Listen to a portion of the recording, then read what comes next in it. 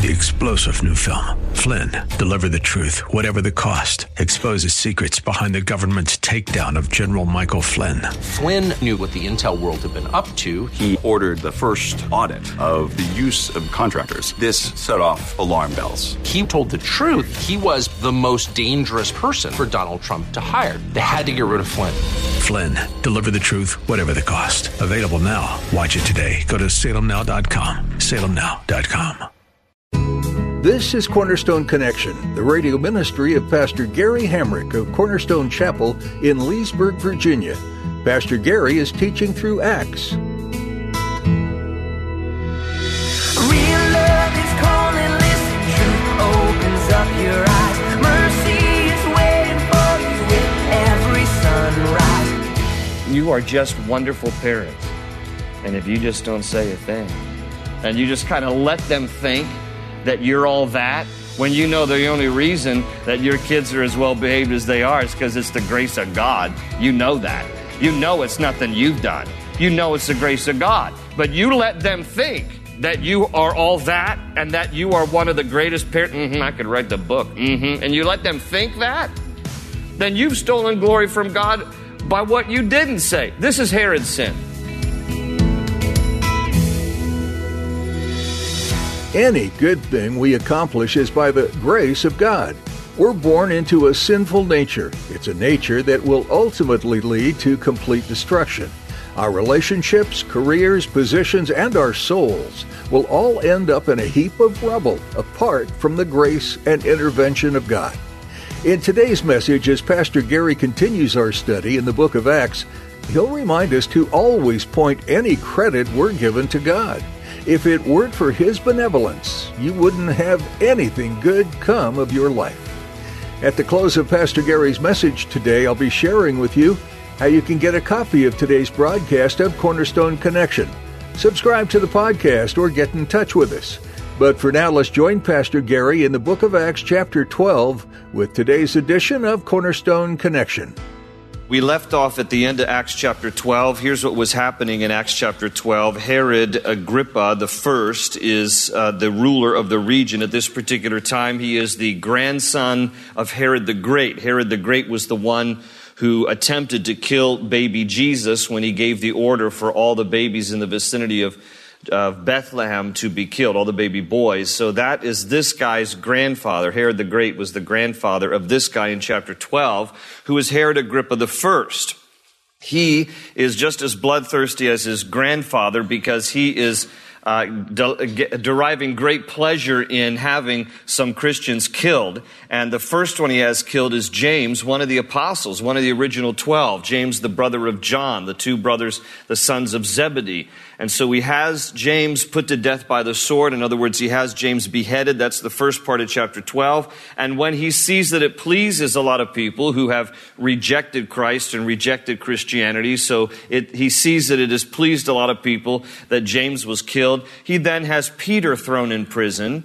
But because it's one of the feasts, he doesn't kill Peter immediately. He holds them in prison. And during the night, an angel of the Lord comes, miraculously delivers Peter from prison. And when it is discovered that Peter has escaped, although they don't know how per se, Herod orders, the end of where we left off, Herod orders that the Roman guards who were entrusted with watching Peter, that they should be executed. Because in those days, a Roman soldier had to receive the penalty for the crime if the prisoner that he was guarding escaped under his watch. And so because Peter was going to be executed, instead the guards were executed because they neglected to keep him in prison. Well, it was a miraculous deliverance, no fault of their own, but they were executed nonetheless because that's Herod Agrippa. Well, we're not done with Herod Agrippa. We still have a little bit here in chapter 12 that details him. And in fact, it details his death. And it's a very kind of a tragic and gruesome death. Chapter 12, we left off here. The middle of verse 19, my Bible has a subtitle here that says Herod's death. It says, middle of verse 19, Then Herod went from Judea to Caesarea and stayed there a while. He had been quarreling with the people of Tyre and Sidon. They now joined together and sought an audience with him. Having secured the support of Blastus, a trusted personal servant of the king, they asked for peace because they depended on the king's country for their food supply. On the appointed day, Herod, wearing his royal robes, sat on his throne and delivered a public address to the people. They shouted, "This is the voice of a God, not of a man." And immediately, because Herod did not give praise to God, an angel of the Lord struck him down, and he was eaten by worms and died. That's a pleasant way to go. The food of worms. Well, here's how the story unfolds for us. We have some people in Tyre and Sidon who is part still of the province of the Roman Empire, and Herod is kind of a puppet of the Roman Empire. He's put as a king over this region, and some people have a dispute with him, but they also know they better reconcile with him, seeing as how he is the one who is entrusted with their survival, like providing food for them. So they come down to where he is in Caesarea. And Caesarea, again, is a beautiful port city right in the Mediterranean. This is where the capital was for the Roman Empire of this particular region. This is where Herod is located. And these folks come, and, you know, if you want to get something from a politician, you butter them up. And that's what they start doing. Herod takes a seat and in his royal robes, and he addresses the people who have come to appeal to him. And in his speech, as he's giving this speech, the people respond by saying, "Whoa, this is the voice of a God, not of a man." And they're just buttering him up. They're just buttering him up. But Herod doesn't say anything in response, and he takes the glory. And when he takes the glory, God doesn't like that. He never likes that. And so he struck Herod dead. Now, Josephus, interestingly, this is not in the Bible, but in ancient historical records, Josephus, who was an historian of the first century, commissioned by the Roman Empire to write Jewish history. Josephus himself was a Jew, and he wrote this about this event, in part, in Josephus's works called Antiquities. He said this, quote, that he, that is Herod, put on a garment made wholly of silver and of a contexture truly wonderful, and came into the theater early in the morning, at which time the silver of his garment, being illuminated by the fresh reflection of the sun's rays upon it, shone out after a surprising manner, and was so resplendent as to spread a horror over those that looked intently upon him. And presently his flatterers cried out, one from one place, one from another, though not for his good, that he was a god. A severe pain also arose in his belly, and began in a most violent manner. When he had been quite worn out by the pain in his belly for 5 days, he departed this life. So that's what Josephus records about this event.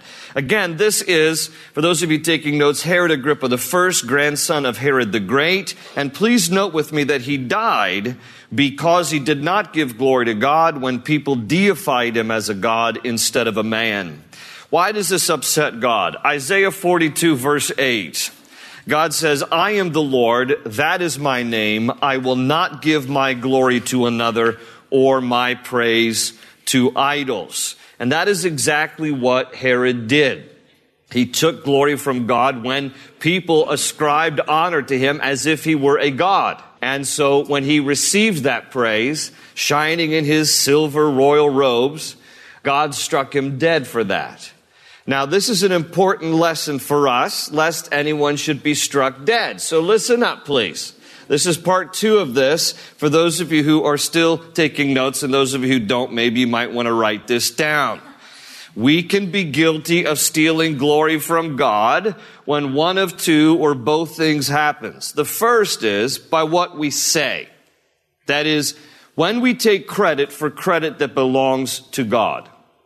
So when someone comes up to you and pays great honor to you or shows great appreciation to you, and you in return say things like, "Well, thank you for noticing how accomplished I've become because I've really worked hard and I've done a lot to bring me to the place where I am today." There's a lot of I in that answer. Did you hear that?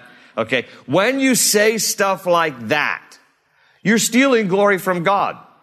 Now, I know the reasoning goes like this. Well, wait a minute. I actually did work hard. And I actually, I put myself through school, and then I worked from rags to riches story, and, I've accomplished what I've accomplished. But as a Christian, you see, as a believer, this is what we need to all understand, that we shouldn't touch the glory or take credit for anything.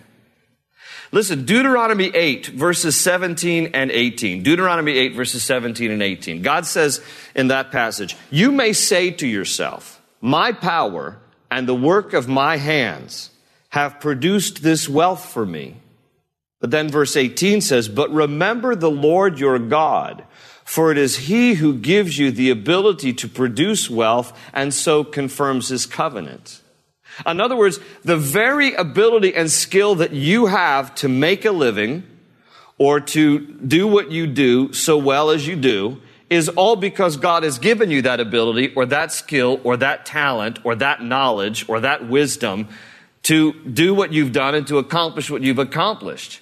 And we have to be very careful that when people notice it, that we just turn the glory to God. And we say, it doesn't have to be, your testimony, but it can just be a simple thing like, well, thank you, praise God.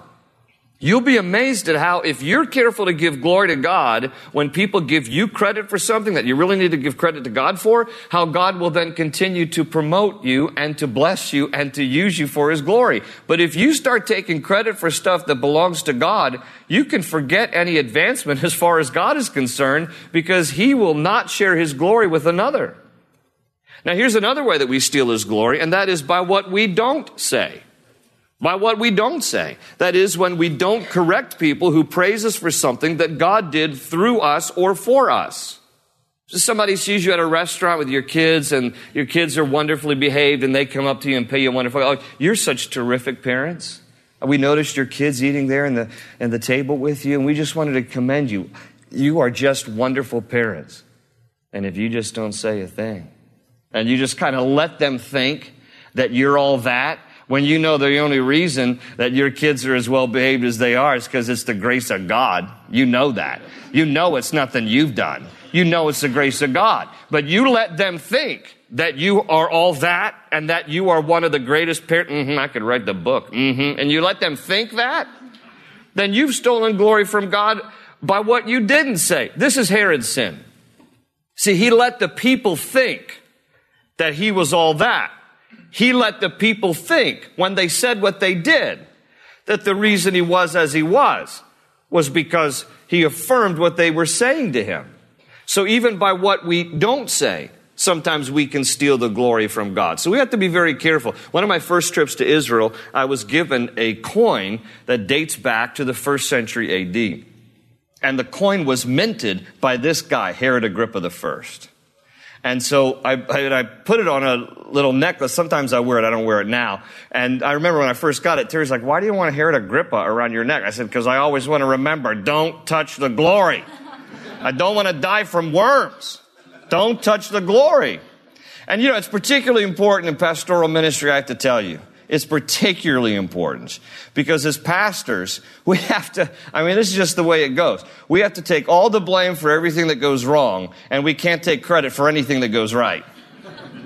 Because that's just the way it is. Because what's going wrong is probably our own mistakes and our own flesh, and what's going right is all God. And so we got to be careful to give credit where credit is due and take the blame and responsibility for what we don't want God to get blamed for. So it's important that in all our lives, in our careers, in our marriages, in our families, in our accomplishments, in our successes, in our bank accounts, and all those kind of things, that we need to see it as the sum total of just the beneficent hand of God. That God has been good to us. God has been gracious to us. He has done exceedingly abundantly beyond what we could hope or imagine. And when anybody starts to give you glory or credit for anything, be careful to point them to the Lord. It could just be simple things like, "Well, thank you for saying that. I just want to give glory to God. Thank you for noticing that. Praise God. Thank you for saying what you did, but it's just the Lord." And just simple. And you don't need to have false humility, and you don't need to go on and on about it. But just simply make sure that people know that God gets the glory and God gets the credit. Learn from this guy's life. Not a good way to go. King Herod is a politician, all right? He's not elected. He's appointed by the Roman government. But nevertheless, he's in a political role. Okay? Don't think that the politician is the answer to your problems. Herod was not the answer to their problems. God is the answer to our problems. And we got to be very careful. We need to be involved in the political process and vote your values and all that good stuff. You know I'm a big promoter of that. But I don't care who's in the White House. You better make sure you understand who's on the throne. Because we can vote for people all day long. Our hope is not in our politicians. Our hope is in the Lord. And these people, they put their hope in the politician, and the politician failed them, and God killed the guy because he touched the glory. But let's always remember, don't look to the political figures like they are our God. Okay? Only the Lord is on the throne, and he is our hope. Well, the rest of verse 12 says this in verse 24, but the word of God continued to increase and spread. That's a good thing, despite what Herod tried to do to circumvent that. The word of God continued to increase and spread. He's dead now. And then verse 25 says, and when Barnabas and Saul had finished their mission, they returned from Jerusalem, taking with them John, also called Mark. Now we come into chapter 13 here, and chapter 13 begins what is commonly referred to as the first missionary journey of Paul's. Paul is going to take 3, some say 4 missionary journeys where he's going to travel around much of Europe, primarily Turkey, if you look on a modern map. And he's going to encourage the church, and he's going to plant churches, and he's going to go about on these missionary journeys. And it starts here in chapter 13. All of chapter 13 and 14 detail the first missionary journey of Saul, otherwise known as Paul. We're going to see his name gets changed here in chapter 13. He is going to be accompanied here by Barnabas and also John, who is called Mark. John Mark. Now, John Mark is the same Mark who will later, about 20-some years later, write the Gospel of Mark. So that's John Mark here. John Mark, when he writes the Gospel of Mark, refers to himself in this veiled way at the end of his Gospel about how he was present at the time that Jesus was arrested, and he refers to himself as a young man, and it is believed that John Mark was about 12 years of age at the time that Jesus was arrested. He was not one of Jesus' 12 disciples, but he was nevertheless a follower, and you see him in the garden when Jesus is arrested, and he flees, and they try to grab him, and he makes this reference about how, and he uses the third person. He says, there was a young man, but we all know he's referring to himself, and he says, and he left his garment, because it was taken from him as they tried to pull him in among those that they were arresting, and he said, and he fled naked. So that's his commentary on himself. I'm the naked, unnamed kid at the end of my Gospel of Mark. But he was believed to be about 12 years of age. Now here in Acts 13, he's about 26, 27, 28. This is now about 48 A.D. John Mark would have been born about 20 A.D. if he was about 12 at the time of Jesus' arrest in 32, 33 A.D. So he's now about 26, 27, 28. And Paul is a bit older than he is. And the 3 of them are going to travel here to try to share the gospel and to encourage Christians who have been scattered now around the known world of Asia Minor at the time. So this is the first missionary journey. Now in chapter 13, verse 1, it gives us the geography. In the church at Antioch. Technically speaking, today it would actually be in Turkey, but in the Bible, it was referred to as Antioch of Syria. And there is a large Christian community there. In fact, we read last week from chapter 11 that this is where Christians were first called Christians at Antioch. And so this place has a large Christian community. And this is where they are going to begin their missionary journey. And they're going to begin it under these conditions. Look here, verse 1. In the church at Antioch, there were prophets and teachers. Barnabas, this is that same Barnabas, Simeon called Niger, Lucius of Cyrene, Manaen, who had been brought up with Herod the Tetrarch. Now that is one of Herod the Great's sons. That's the guy that had John the Baptist beheaded. It's a different Herod. And Saul. And verse 2, while they were worshiping the Lord and fasting, the Holy Spirit said, "Set apart for me Barnabas and Saul for the work to which I have called them." And so after they had fasted and prayed, they placed their hands on them and sent them off. So this is the first kind of great commissioning of the first missionaries. It begins here at the church of Antioch, and it talks about how there were prophets and teachers, and that the Holy Spirit said, "Set apart for me Barnabas and Saul for the work that I've called them to." Now, how is it that the Holy Spirit said this? Were they gathered together? It says that they're worshiping the Lord and they're fasting. So they're having kind of a prayer and praise meeting.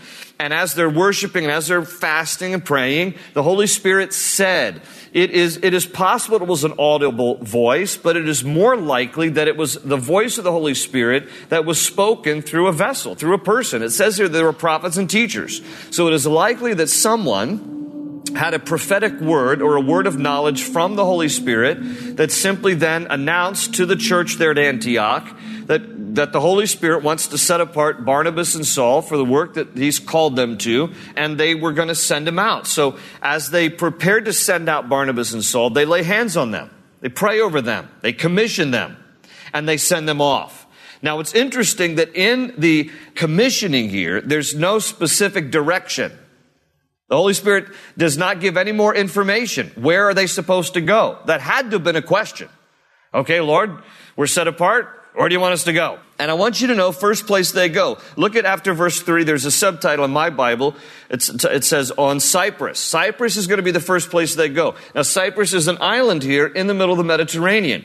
But the Holy Spirit didn't say go to Cyprus. So how is it that they're going to be led to Cyprus? And here's what we need to understand. Sometimes we over-spiritualize stuff. It tells us back in Acts chapter 4 that Barnabas was born and raised on the island of Cyprus. That's where he's from. And so sometimes if you feel like you get a partial word or direction from the Lord, you don't necessarily have to over-spiritualize it. It seems that what is happening here is that when they get this word from the Lord that Barnabas and Saul are to be commissioned by God and sent out, that they simply resort to something very natural. Where should we go? Barnabas is like, well, I grew up on Cyprus. That's kind of my hometown, my home country. Why don't we go to Cyprus? It's a beautiful boat ride there. It's in the Mediterranean. What could go wrong? And so that's the way they start. So sometimes we have to think to ourselves, don't always over-spiritualize stuff. Sometimes when God is directing you and leading you, He will direct you in very natural ways. Sometimes you might feel like there's a move on the horizon in your life. Where should we move to? I wonder where God wants us to go. I'm just feeling this nagging sense that we're supposed to move. But you don't do anything about it. And then all of a sudden you get laid off from your job. Oh, God's kind of moving us along. Well, where should we go now? I don't have another job lined up. I don't know where to go. And sometimes it's just the most natural thing. And so what they're doing here seems to be a very natural thing. Let's go to someplace maybe that is familiar. Let's go to someplace that we already know. And they want to reach out to his own country, his own familiar people, and they're going to first go to Cyprus. So verse 4 says, the two of them, sent on their way by the Holy Spirit, went down to Seleucia. That's a tiny city there next to Antioch, so it's the port city on the Mediterranean. And they sailed from there to Cyprus. And when they arrived at Salamis, they proclaimed the word of God in the Jewish synagogues. Okay, so they're going to sail from Seleucus to the island of Cyprus, and they come to Salamis, which is a city on the northern part of the island, and that's where they disembark, and they first go to a Jewish synagogue. So it tells us right here that there's a contingency of Jewish people in Cyprus, and they go right to the Jewish synagogue and they proclaim the word of God. Because these guys are Jews, and so they're going to fit right in. They're going to go to the Jewish people that they are familiar with. And then it adds again that John was with them as their helper. Open ocean, jump in and you'll find the cornerstone's your connection. Run towards your new life. We're so glad you joined us for this edition of Cornerstone Connection with Pastor Gary Hamrick. Pastor Gary's been going through the book of Acts. If you missed any part of this message, you can hear it again on our website, cornerstoneconnection.cc. You might want to download our mobile app so you have these teachings with you on the go. That way, you'll never miss a message from Pastor Gary's studies, and you'll always have encouragement from God's Word at your fingertips. Find a link to download the app for your iPhone or Android device at our website, cornerstoneconnection.cc. Simply look under the Teachings tab. While you're there, feel free to take some time to learn about the church this radio ministry originates from, Cornerstone Chapel. We'd be happy to meet you. You'll find all you need to know about service times and other info on our website. Again, that's cornerstoneconnection.cc. We hope and pray you've been blessed by today's teaching in the book of Acts. Keep reading on your own in this book and discover so many inspiring and motivating things. Pastor Gary will continue teaching about the amazing acts done by God and His Spirit on our next edition of Cornerstone Connection.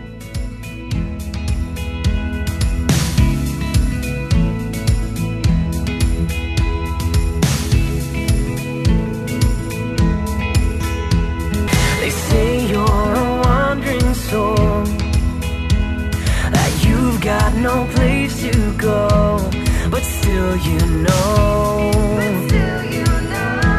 you're not alone. Real love is calling, listen, truth opens up your eyes. Mercy is waiting for you with every sunrise. Hope is an open ocean, jump in and you'll find the cornerstones, your connection, run towards your new life.